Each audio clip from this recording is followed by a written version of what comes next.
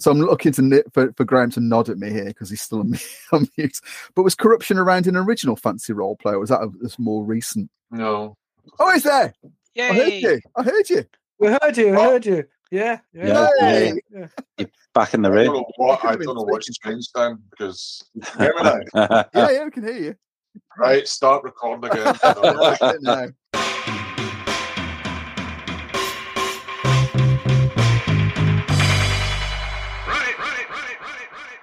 Hi, this is Steve, aka @AllAnthar on Twitter, and here are some more of my gaming vexes.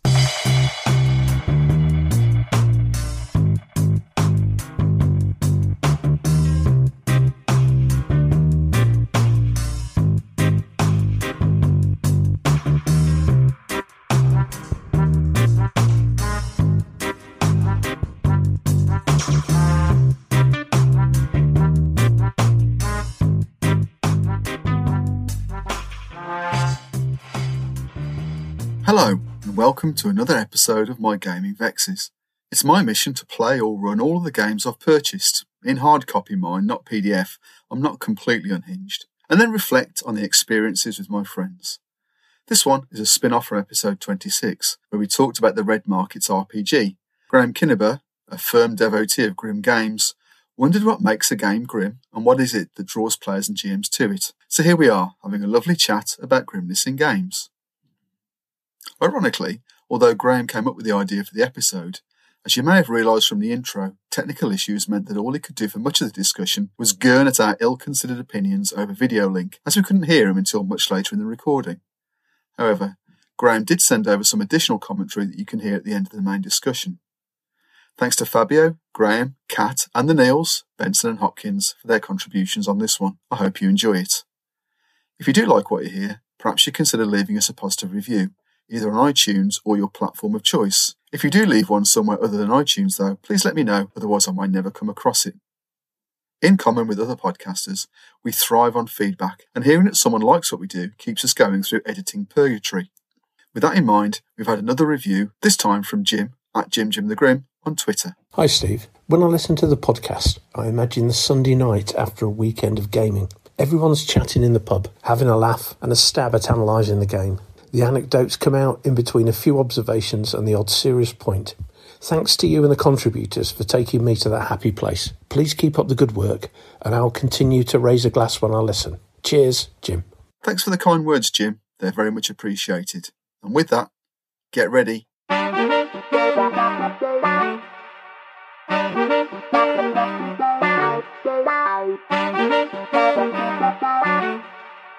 So thanks everyone. Today we're talking about grim gaming, really. So this was something that came up really as a consequence of us talking about Red Markets, which I think you could probably argue is definitely a grim game. And so first of all, let's have some introductions. Fabio Volono, and that's my Twitter handle. Last grim game, it's the granddaddy of all of it, which is Call of Cthulhu.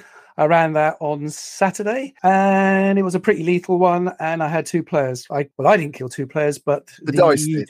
Okay, so I'm Neil, a.k.a. Old Scouser RPing on Twitter. I'm also on this Mastodon thing as well, but I can't quite remember what I'm called on there. Anyway, the last Grimdark thing I played Call of Cthulhu just last week. So I'm going to go with that as well. I don't know. Call of Cthulhu is more horror than grimdark, but we might talk about the difference actually between. But anyway, there you go. That's the best you're going to get for now. So Neil, aka Thermal Satsuma on Twitter, and Satsuma at Dice Camp on Mastodon. I think that's me on there. Last grimdark game I played, Vaesen on Saturday. That was vengeful spirits and dead children, and also the humans were probably more selfish and cruel than the monsters. So much fun was had by all.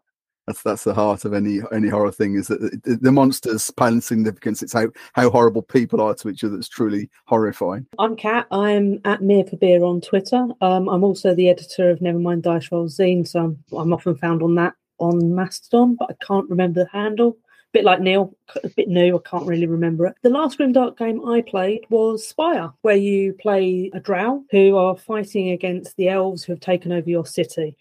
you're never going to win. You're never going to get rid of them. It's just how far your morals are going to be compromised as you try to survive, or in our case, not survive and die horribly. That's interesting, because in that it's not so much physical threat, it's more about, as you say, moral degeneration, isn't it, really? Yeah, it is. Yeah, that's interesting. So I suppose the idea is, first of all, is thinking about, well, I mean, we all touched on some of the points about what might make a game grim. So we talked about Call of Cthulhu. Obviously, that's, people losing their sanity.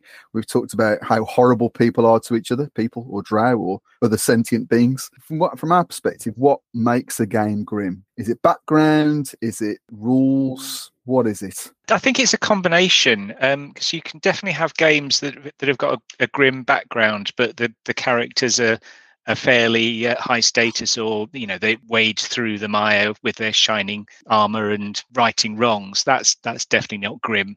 But if you're one of the peasants splashing about in the mud and everything's hopeless and you're probably going to die a miserable death, and that's a grim game. The classic Dungeons and Dragons, isn't it? That you're sort of going in and massacring goblins in a dungeon they're sort of eating bones and dressed in filthy rags. Yeah. You're merrily going and stealing the treasure and coming out to be heroes. But if you were one of the goblins, then it would be a very different experience. So we're talking about the latest iteration of the Galaxy's favourite role-playing game, clearly. So, because 5e really is that, isn't it? Because actually player characters have a lovely time most of the time, don't they, in that? So, is that an example of not grim? Yes, anti-grim. Yeah. Anti-grim. Yeah. Okay, that's okay. Yeah. I'm just wondering about the editions on D&D, because I do feel like the first edition was so much grimmer than the 5th edition, where there's the capability or you're more likely to die as a player character. But going back to the classic Keep on the Borderlands, there's that dilemma that happens this is a spoiler if you haven't played Keep on the Borderlands. There's the section where you're going through the kobold lair and you're hacking away through kobolds. That's all, that's okay, that's all right to a certain degree. But you get to that last chamber practically, and there's that dilemma. And it happened, I remember a couple of times where players are just going, oh my God, we've got kobold women or mothers and their children. And there's that dilemma as a player. Do you kill the kobold children as well, which is really grim in my eyes? I mean, I think there is a point about addition. So, also there's with D&D, it's the worlds as well. I agree with Neil, both the rule setting and the world setting. You need both of them to get it to kind of mesh as a proper system. But that's the same for any game. But D&D had certain worlds. Dark Sun, that is a very grim dark setting. And that's a D&D setting. You're stuck on a dying world where magic really rips nature apart. So you've got cannibal halflings running around. You've got druids who do not trust anybody. If you found casting magic, you're dead. It's a really nasty setting. Whereas a lot of the Forgotten Realms, yeah, light and fluffy in comparison. But I think you're right. I think it seems to be having the rules and the background in conjunction does help. So, I mean, for me, something, I suppose what Fabio was saying about old school essentials essentially is BX. I mean, that would seem to be a grim game. I mean, Neil is the, you're the one who tends to run that more than anyone else. So I think it can vary. I think like when you're talking about D&D, I mean, in my opinion, it's far more about the setting and the tone of the game and the encounters you have and so on than the actual rules. So OSE could very easily be very, very grim. And I think for me, the one that really stands out, if you recall, Steve, when we played Better Than Any Man with Lamentations of the Flame Princess, which is a variation of Bethany, really. But it's a similar rule set. But the whole setting, I mean, it's a historical setting, in the 30 Years' War, but everything about it is so twisted and grim and desperate. And I don't even think grim or grim dark is particularly about how likely your characters are to die. I don't really think that's part of it. I think it's much more about how the world impacts them and what they see and encounter as they go along. And then some systems will put that into the rules. So, certain things will have effects on your characters as you go into the game. I know you've got mechanics in your list, and perhaps we'll touch on that. But I think just at this stage, I don't think it's about how lethal the game is or anything like that. I think it's much more about tone and, the things that you're going to encounter. And perhaps a bit of shock kind of as well, is this something shocking and you might see as... So if we think about, because tone for me is connected with background and sort of story and that sort of thing. And as you say, it can be reflected in rules, and we'll come to that. But in terms of tone, are we saying that it needs, and again, we're not just talking about fantasy, this could be any genre really. Are we talking about something where death is commonplace? And again, just leave the rules to one side, but death is commonplace. Actually, magic it's a relatively low magic environment, and the things that you do. So if your character encounters some, unpleasant violence, it's going to be quite difficult for them to get over it. What is it about? What do you need to see in a background or a setting for it to be grim? Well, it's not heroic, is it? I mean, you talked about death as commonplace, and I think it's not just death for the characters, but like death is all around. And, people are suffering. The world's gone to crap, and death might be not far away. And I certainly think that's a big part of it. Because in Red Market, a lot of it is about societal collapse. Really, is that it's what's the end result of in that instance capitalism sort of keeping going, even though everything else has fallen apart. And it's got some pretty, and obviously there's zombies in as well, which has a sort of a horrifying aspect to it. I think personally, you talk about the setting and the rules, but how about the actual format of the rules or the book? And I think one of the grimmest and darkest of those, and it really comes across just opening that book, is Mörk Borg. That world is just, you are playing really scummy. The whole world's gone, as Neil said, it's collapsed. It's, that is a real grim. And I think they've based it on Swedish death metal. Swedish death metal, Swedish dark metal, which is, I think, Candlemass is that.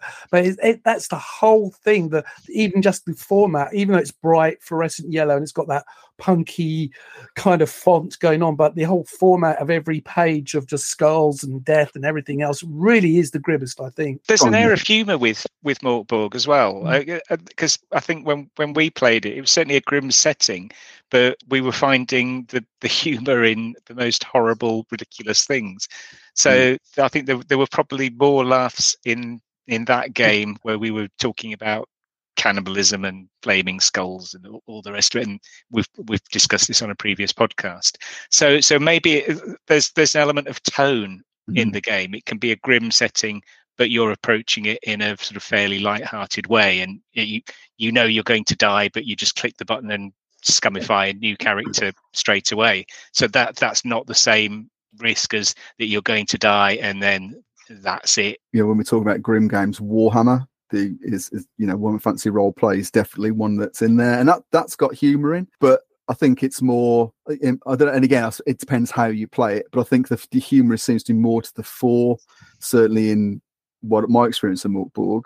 And okay, people can read it differently. Whereas I think in Warhammer, it's more relief, because if you didn't have that a bit of humour in there, especially in the older editions, people had silly names that sort of, whereas it's not so present now. So I think it seems to be more of a humorous game, whereas now I think it seems to be going down that quite desperate route, maybe. I think for me, what makes Grimdark is the fact that death is not the worst thing, because it's final. You die. There's no resurrection in a lot of Grimdark games. I can't think of any really where there is such a thing as, you could give your cleric a diamond and up your pop.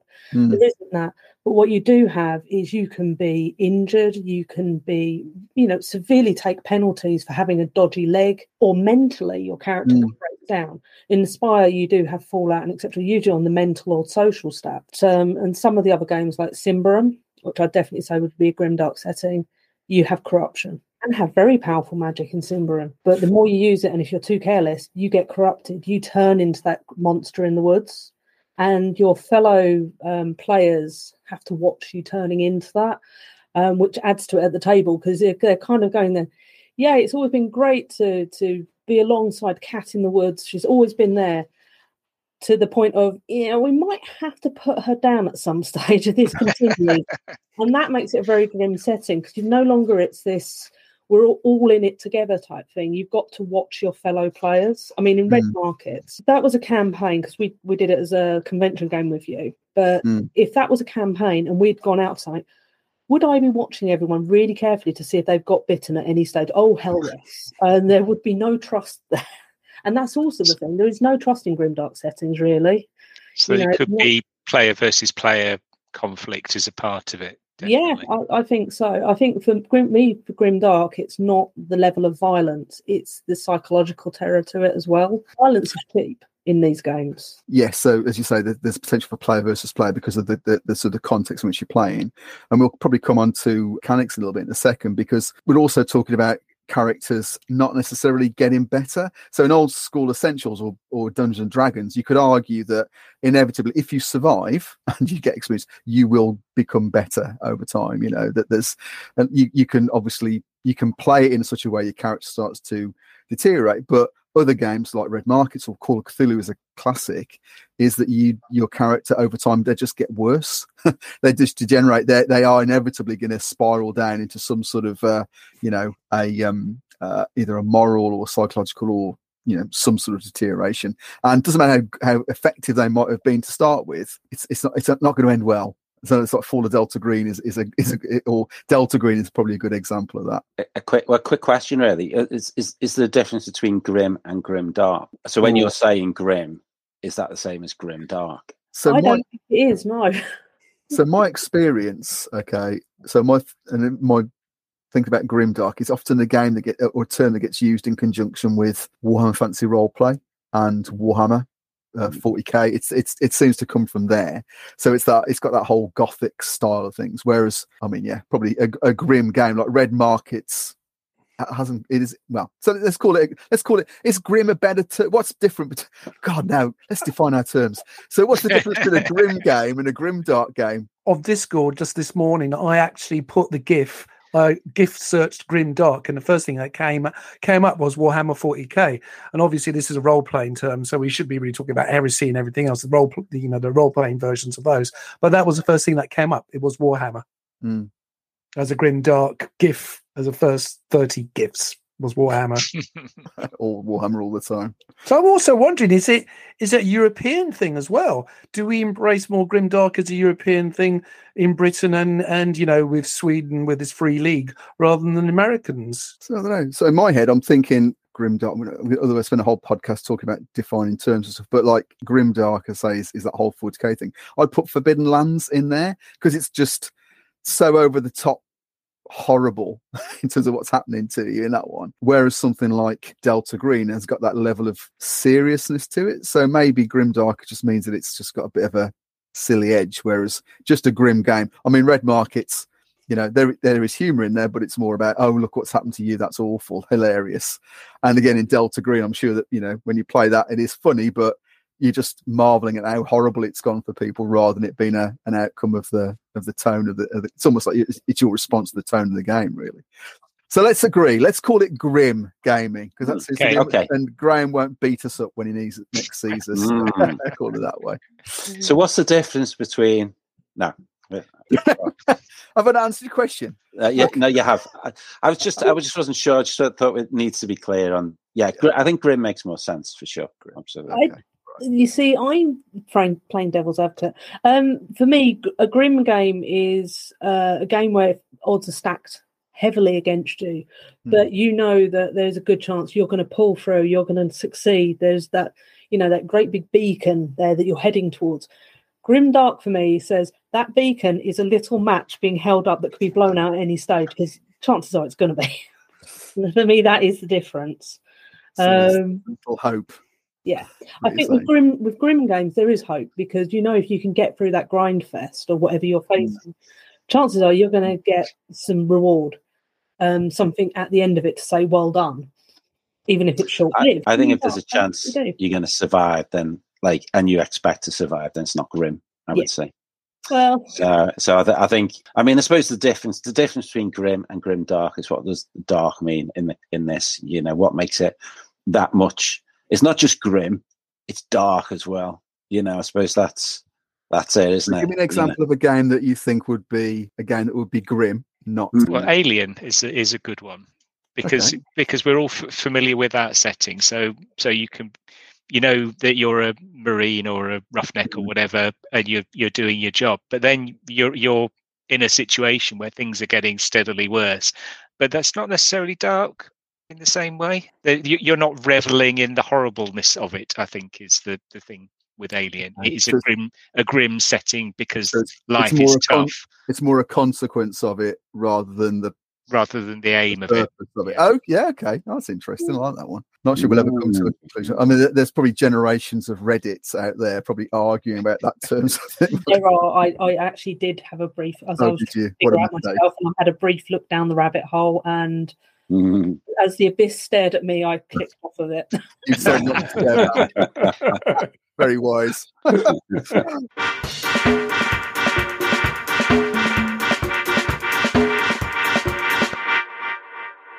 So let's talk a bit about mechanics then. So if we're going to say there's a game that's got a tone that is unforgiving, where death is commonplace, where your character is essentially it's going to go badly.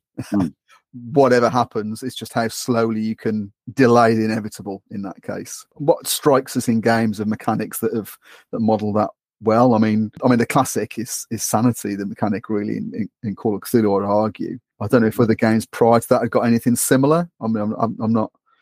You can play a lot of those early games to sort of spot those things, really. I think Cthulhu's the first one, really. Seriously, yeah, I'd agree with that. Yeah. What's come up for me is I think it's Mothership and Alien with the stress mechanics. And do you say that stress is a grim setting as well? Does that include?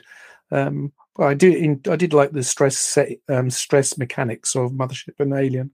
Yeah, it's definitely, because when your characters are in that situation, I mean, the nice thing with Alien is a little bit of stress is giving you an edge, and you're feeling, yes, we're getting more successes, and then you reach a certain tipping point and you're getting those bad things happening to you, and it gets into that cycle of getting worse and worse, and that's where you really feel hopeless, and so this is it, we're going to die, and the whole party just loses it instantly. Definitely. There's that cascading effect of one character panics and then everybody else around panics at the same time. I'd argue that's probably a bit of a flaw in the system, to be honest. Maybe. Yeah. What about other games? So, I mean, because things I came up with, obviously Sanity and Call of Cthulhu. So Corruption in fantasy roleplay. I was Corruption. So I'm looking for Graham to nod at me here because he's still on mute. But was Corruption around an original fantasy roleplay, or was that a more recent? Yeah. I don't believe it was. I don't believe you had. I think you had Insanity mechanics, but okay. I don't think you had Corruption mechanics. And now we've got you on. I want to hear about your objection to Grimdark. Now that we've sort of analysed it to death, Grimdark games are played by edgelords. The two phrases kind of go hand in hand with me. I think people who say they play a lot, well, just from picking up the sort of general discourse online, I think people who say they play grimdark games, they play games where everything around them is dark and it's edgy and there's chaos, spiky bits, and there's a kind of dark tone. But I don't think they generally expect that bad things will happen to their characters. Right, okay. I think that's grimdark for me. That's just a personal take. I would like that. Whereas I would just prefer the term grim or depressing. I'll play, I will play games to be fun, but some games have got more darker background stars. I think you were asking about some mechanics examples. I would add Call of Cthulhu is a bow down and worship Call of Cthulhu, because that gave us the death spiral of Sanity. I'd mentioned Delta Green, big fan of Delta Green. They've got the additional depressing edge of bonds. So briefly, you can use bonds as sanity armor. You can put a bond in play to deflect some of your sanity loss. And by putting that bond in play, it says you are losing a human relationship with someone close to you. So you put your bonds out there to begin with. You say, I've got a bond with my wife, I've got my kid, or you could just say family, have the two of them as one bond. You could have a bond with your brother, and maybe you could have your bowling club as your third bond. And as you use them to deflect sanity loss, so you can't deflect all sanity loss, but some sanity loss away from your character as you do the core, the core function of the game, which is to confront the mythos, investigate mysteries. Your bonds will deteriorate, and you're asked to give examples, just brief examples at the beginning of each maybe each scenario. Show me how that bond has deteriorated, And so obviously, it goes beyond your character, then, doesn't it? Really, so it sort of becomes more narrative rather than just a mechanical. It's not hugely narrative. It's like 5 minutes at the start of each scenario. Yeah. You visit each character in their personal life, and you say, "Okay, that bond went down a wee bit because of that last adventure. Show me how this has affected your relationship with that character, that NPC." And as the game goes on, if you're assuming your character survives the horrible things they're investigating, they're going to lose touch with it, and all the characters become living in garages with pictures pinned to the wall. And just come back to Red Markets, which that mechanises that as well. So with it's your family, so it's your people, your contact. So you need those contacts to be able to maintain your humanity, and you can lose them by not spending money on them. So it's that whole stress thing can go on. Just on Red Markets, because I played that game with you at Grogmeet, that's even more hostile, because if I understand right, NPCs or anything you encounter, like casualties in the game, if they're attacking you, it's assumed it's an auto success, and you've got to sort of buy back their success. That's the way I understood the rules. Market always wins. That's right. It's market. So that's fairly grim. That's a fairly grim assumption to put in a game, and really novel and interesting. It's a great game to run. I love it. Okay, what about other mechanics that sort of come out in terms of deterioration? I've got a game. I'm gonna show you. It's okay.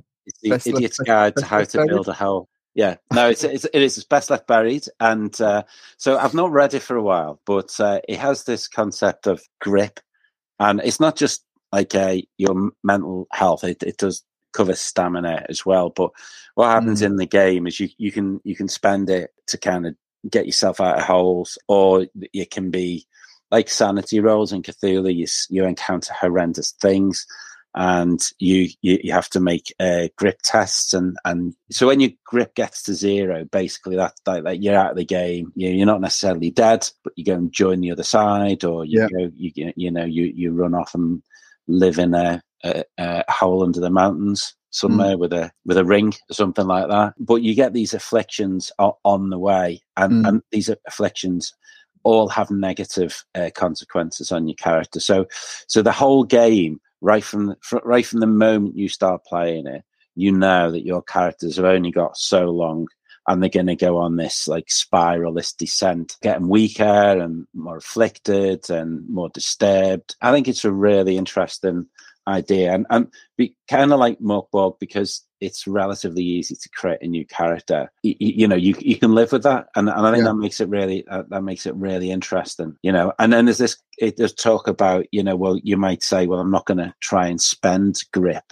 but again, it's if you don't spend grip, then you're going to equally end up in a mess. So you got to find the balance between spending grip, but you never get it back. Once it's gone, it's gone. So it's like it's that trajectory, isn't it? Yeah, really? Yeah. I think it's really interesting. But it'd be possible to have a game which is grim, where actually physical damage, physical threat isn't the issue. Maybe, actually, it's more about it's going to be about that psychological deterioration, which is you could have that, and that would, for me, that would be quite a grim game. Yeah, or actually psychological consequences of being injured rather than anything else. The other system I was going to say as well, pre-pandemic, I played the One Ring first edition, and we played a whole campaign. And one of our dwarfs, his shadow points, and that's that system of accumulating shadow points, the temptation of gold and treasure, and all that. So the accumulation of shadow points to the point that, near enough that the end of our campaign near the Grey Mountains, he accumulated all those shadow points, and he was like, he turned around to all of us and he said, "That's it, guys. I've accumulated too many shadow points." He just walks off into the distance, and we literally had a couple of players were in tears, just saying, "Oh my God, Dave's dwarf's just walked off into the distance. He's going to be eaten by trolls." And we said, "Yeah, but we can't do anything about it. He's just so." And I absolutely loved, the One Ring for actually, putting that game mechanics. So I would argue that's tragedy. Yeah, it is. It's very grim. Different thing, because I think if you're looking at, like I say, for me, in a Delta Green, there is no heroism, there is no pathos. It's essentially, it's just horrible things. Whereas in the One Ring, it's that inevitable struggle against the shadow, which I suppose it depends how you run these things or play these things, isn't it? So I'm thinking about Vampire Cat. Actually, Vampire. For me, I mean, you've got the struggle with your humanity. 5th edition, I've been playing it for a couple of years now, but I'm still sort of feeling my way with that. But as I say, it's remarkably easy to lose humanity. It's not easy to drag your humanity back up.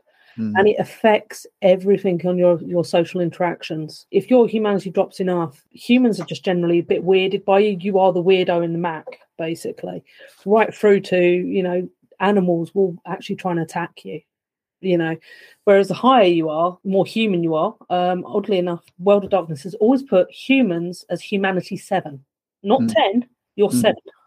So, you can actually drag your humanity up higher than the humans, but it's that loss, and it's the fact that you're not always going to win. No matter how well your character does at trying to cling on, that you're heading one way. And that is quite grim, particularly when you're struggling and you try and make a good action, but it doesn't kind of work. I think in 5th edition, Ken Hite made a particular point that because he doesn't like vampires. So when he wrote Knights Black Agents, it's about, actually, I hate vampires. I want, the people to beat. Yeah. I want to be players to be the ones that beat up vampires. But then, obviously, ironically, then got contracted to do 5th edition. I think he built in that whole thing about humanity and the mechanics to sort of that it's really hard to be feeding on your fellow humans and to maintain your humanity. Actually, I mean, I'd argue he's actually made Vampire far more dark and grim than the original versions, because you no longer have blood pool as a resource. It can run out really quickly now, or you can stay really high for ages. You can't feed to keep it up, if that makes sense, whereas you could in the earlier editions. And also, a few other things that he's kind of done with it makes it a lot darker. It's a lot harder to hide what you are. You're not superheroes, are you, like you were before? You're definitely not a superhero with a katana anymore. Well, I'd say, I mean, that's one of the things that put me off Vampire in the earlier editions, was that it just seemed to be too much fun to be this blood-sucking evil creature. And that approach that Kat was talking about is much, much better as a game, because you're confronted by what you are, and you're doing these horrible things, and if you're playing the game and role playing into that, that's giving you that experience to explore that moral horror in a controlled way. And I think that's, I think maybe moving on to why we enjoy these things. I mean, that's definitely one of the things for me, is it's putting you in these situations and you getting you to experience emotions that you wouldn't necessarily get in other games, by putting you in that situation. So I think that's definitely sounds like an interesting mechanic for that.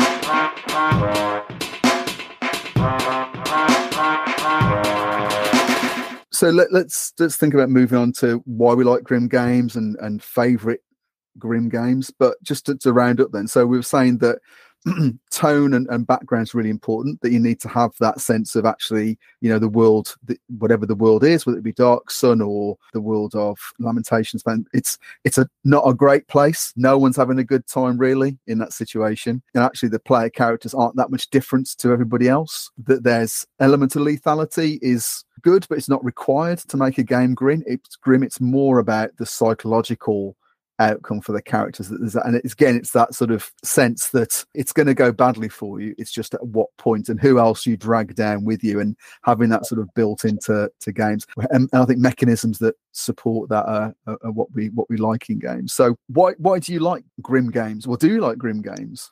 Oh yeah, I definitely do. Yeah, I definitely do. I think it's like the same reason I like old school, OSE, that kind of thing. I do like games where you are a bit more heroic as well. But I think with grim games, I think there's I think the settings are really appealing, and you get lots of interest in like moral dilemmas and stuff like that. I think the characters generally are far less powerful, almost ordinary people in many cases, or a little bit better.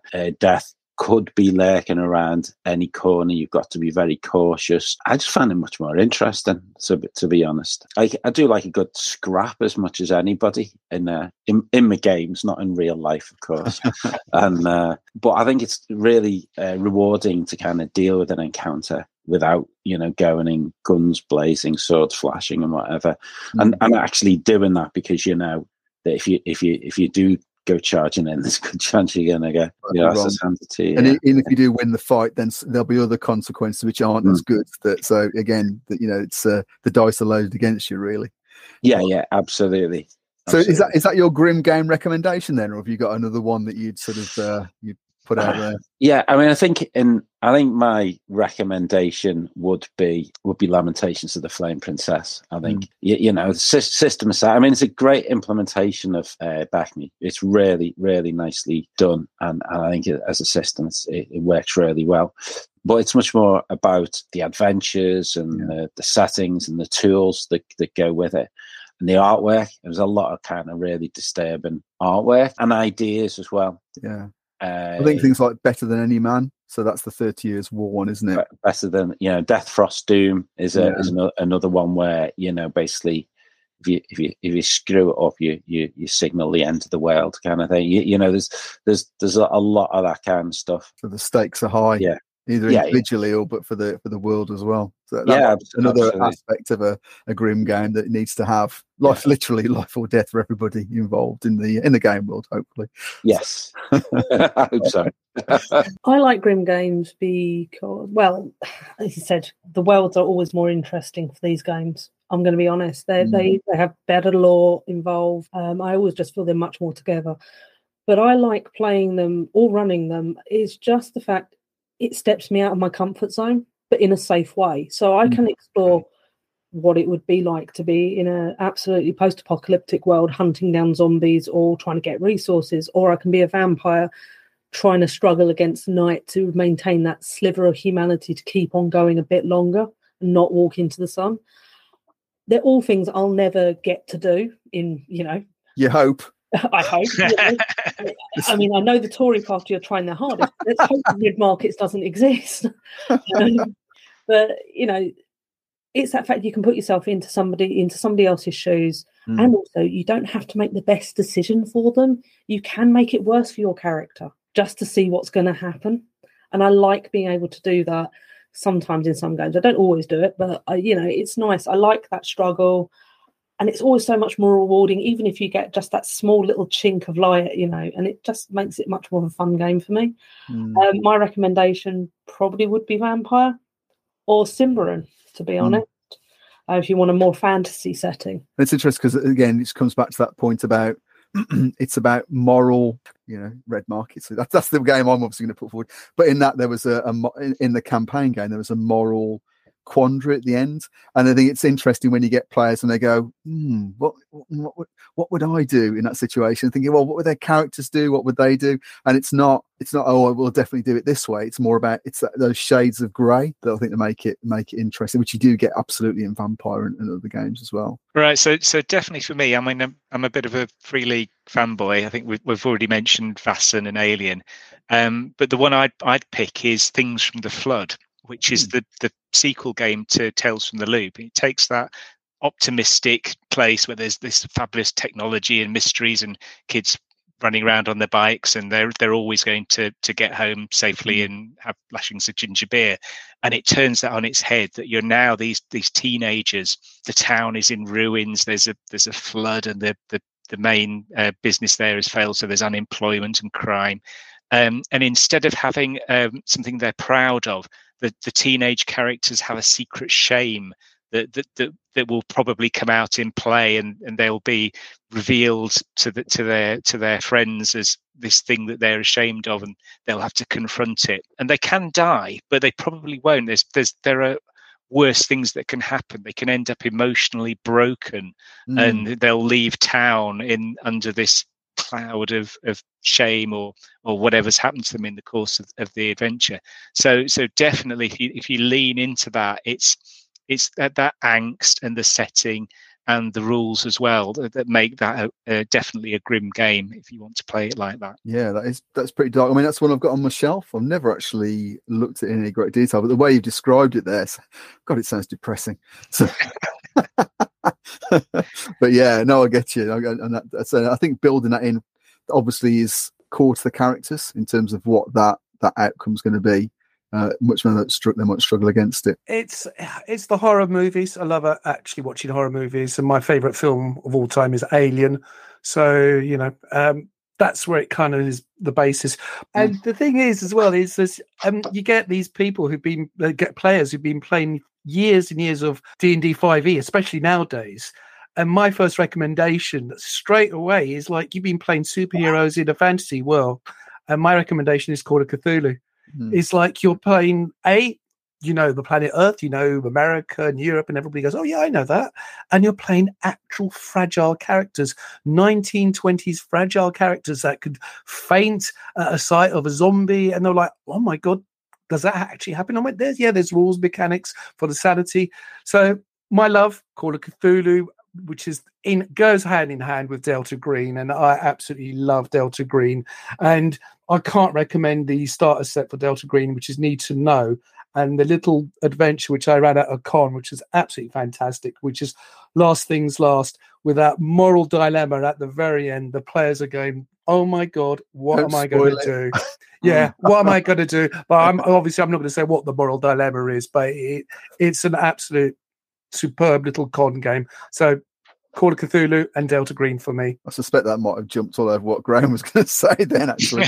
So, Graham, grim games. Why? Why do you like them? And what's your pick? You can pick Delta Green if you want. That's fine. I think why I like grim games. I mean, I love all role-playing games. I do. I love all flavors of them. I think maybe grim games are slightly more adult. They're like the HBO box set version of games compared to your mainstream telly of games. Without, like I say, I've got sometimes I just want to lie back and watch mainstream telly. But if you're appealing to my more slightly more artistic sense, then there's slightly more drama, there's slightly more heightened realism as far as role playing games go.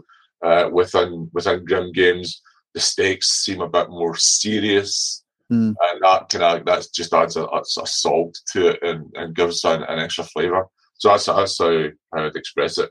But yeah, I mean, Fabio's pissed all over my chips there with sorry, Graham. With Call of Cthulhu and Delta Green. But I would probably fine tune it to Delta Green. I have witnessed examples of and heard on podcast examples of Call of Cthulhu where it's kind of like PG Wodehouse plus tentacles. Some people play it that way. Not fun.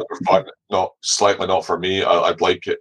I like it a bit more serious than that. And I think Delta Green kind of restricts that possibility, gives it a sort of tighter focus. I think that was true when it was a supplement for Call of Cthulhu, and it's even more true now. It's its own thing. It's its own rule set, and it's added things like the bonds I was mentioning earlier on. They give that even more focus. So yeah, summing up Call of Cthulhu and Delta Green. Probably Red Markets as well. I need to know more about Red Markets and experience it more. But you talk about the core activity of players in a game. That's where the characters get punished for engaging in the core activity. And I think as players, you're either up for that or not. Yeah. So I think some players butt against that, and that's because they want to do something more heroic. That's fine. And there's another type of player who says, yeah, tell me more about that, and they buy into it. And you get Call of Cthulhu veterans who love telling stories about how their characters died in really grim and horrible ways. And the nastier their character death, the better it is. And I think you're either one or the other, possibly. Yeah, I look a bit of both. I mean, heroism's great. I mean, there's nothing better than flying around in a cape and with your fists of steel and laying down some punishment on some evil people. But but equally, I think games where you're just really struggling. I think really long-term play, I think that'd be quite hard. I think it's can be quite an intense experience. So I think it is, can be more focused. But no, I'm with you. I think all the games we've sort of talked about, I've got a lot of time for. Things from the Flood is a new one for me, although I've got it, I've never actually taken it off the shelf. So we'll have to have a look at that one. But I think we've pretty much reached the end of it in that case. Are there any other thoughts? Anything you want to throw in there? I'm sure we'll have lots of people arguing about Grimdark versus Grim, but I think you captured it there, Graham, with that one. So thanks everybody for taking the time. Take it easy. Speak to you soon. Thank you. Speak soon. Bye. Bye. Bye.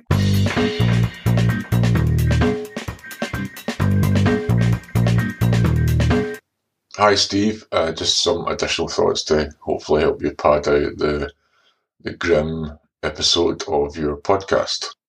First point is background. Is this sufficient to make a game grim? I think that's pretty clear that it's probably not just enough. I think for grim games, what we're talking about is a combination of a grim setting or a grim premise for the game. Most horror games would probably fit that category, but I think you need to have mechanics to back the grimness up. I mean, I can imagine, for example, perhaps there's probably D&D settings which are considered quite dark, maybe similar to something like Warhammer or something like that. But I mean, the mechanics of D&D for characters is generally one of progression and getting better. I think you've got to look at games, classic examples being like Call of Cthulhu, Delta Green, where you've got, a grim premise, you're encountering horrors and cosmic horrors. And in addition, you've got mechanics which back up, the death spiral of Sanity and Cthulhu being an example. Essentially, the more you play the game, the worse it's going to be for your character. And likewise, for Delta Green, and that's further enhanced by mechanics around combat, which are pretty realistic and quite lethal. So I think for a game to be truly grim, you probably need that kind of combination. Just on the subject of Warhammer, I think we touched upon this when we talked about Warhammer in one of your other episodes. On the face of it, it's a reasonably, grim setting. There's disease, there's corruption, political, and more fundamentally from the forces of chaos. You've got chaos gods and demons intruding. I think the thing that offsets Warhammer for being a truly grim game for me is, there's two things really. There's aforementioned the humour, which I myself and others talked about with regards to Warhammer. That kind of lightens the mood somewhat. That sort of thread of dark humour through Warhammer. Okay, it is black humour or sarcastic humour sometimes, but it is there. And secondly, although there are mechanics in Warhammer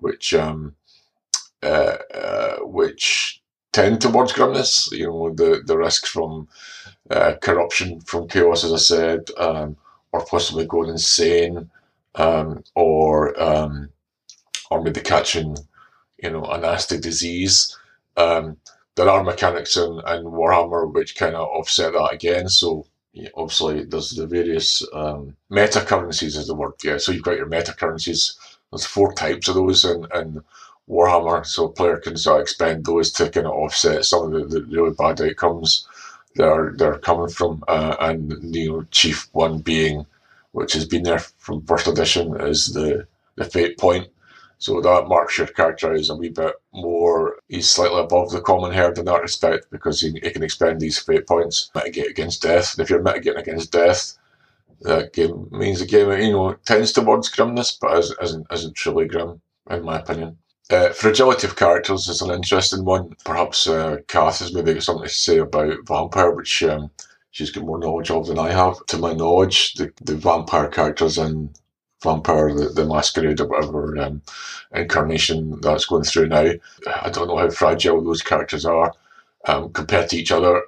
Certainly they're probably less fragile than the human beings they prey upon. So that's an interesting one. That to me strikes of a game which has got quite a dark premise, provided it's played in that manner and not just as kind of vampire superheroes with katanas and trench coats and that kind of thing. It does have a dark premise because you are a predator amongst human society, and as an ex-human, I suppose that's got to do things to you. But yeah, your character might not be that fragile. It takes something to take your character down. I don't know. I don't have much experience of being a vampire, but to my mind, a character being fragile and susceptible to the true rigours of nasty violence in combat. To me, that's what it would be an essential again for a grim game. But willing to be persuaded otherwise if Vampire in other respects fits the criteria for a grim game. It's just that the characters aren't as fragile as normal humans. Then maybe that's an exception. Trying to think of other mechanisms that underpin grimness in some games or settings. I think we've touched on Delta Green. Maybe worth emphasising again, I think that the bond mechanic in Delta Green's particularly interesting, and that's how you end up with characters like Rust Cole, Matthew McConaughey's character in True Detective Season 1, who towards the end he's basically alone in a garage with a conspiracy board of pins and string and photographs and evidence around him and no one else. And that's how you get to those kind of characters. I think that's one of the best illustrations of this. Examples of grim happenings in games. I always come back to Call of Cthulhu and or Delta Green. But I've run quite a grim scenario. I think I've run it 2 or 3 times now, which is originally Call of Cthulhu scenario. But I've run it in a sort of Delta Green setting. It's a scenario called Love's Lonely Children. The basic premise is quite grim. It involves a murdered prostitute. Her parents are, essentially pornographers. They run this really sort of sleazy sort of pornographic emporium, if you like. And anyway, I've run that scenario I think 2 or 3 times, and at least twice the PCs have ended up being sent to a hospital to sort of execute a bedridden patient, and terrorising the poor innocent hospital staff as they do so, all in the name of the so-called greater good. So, both times I've run that, and the players have sort of been looking at themselves and wondering what exactly they're doing. But that's the kind of thing that where Delta Green excels, that you get these sort of really grey, if not downright black, moral choices to make, all in the name of fighting for the greater good for humanity. And why do we enjoy that? I don't know. Maybe we're all slightly twisted and sick, but I think having to make choices like that just adds a bit more drama and a wee bit more, dare I say, realism to our lovely wee sort of fictional games. Oh, anyway, Steve, I think that's for me. Hopefully this is some useful material you can fit in, and hopefully chat soon. Bye.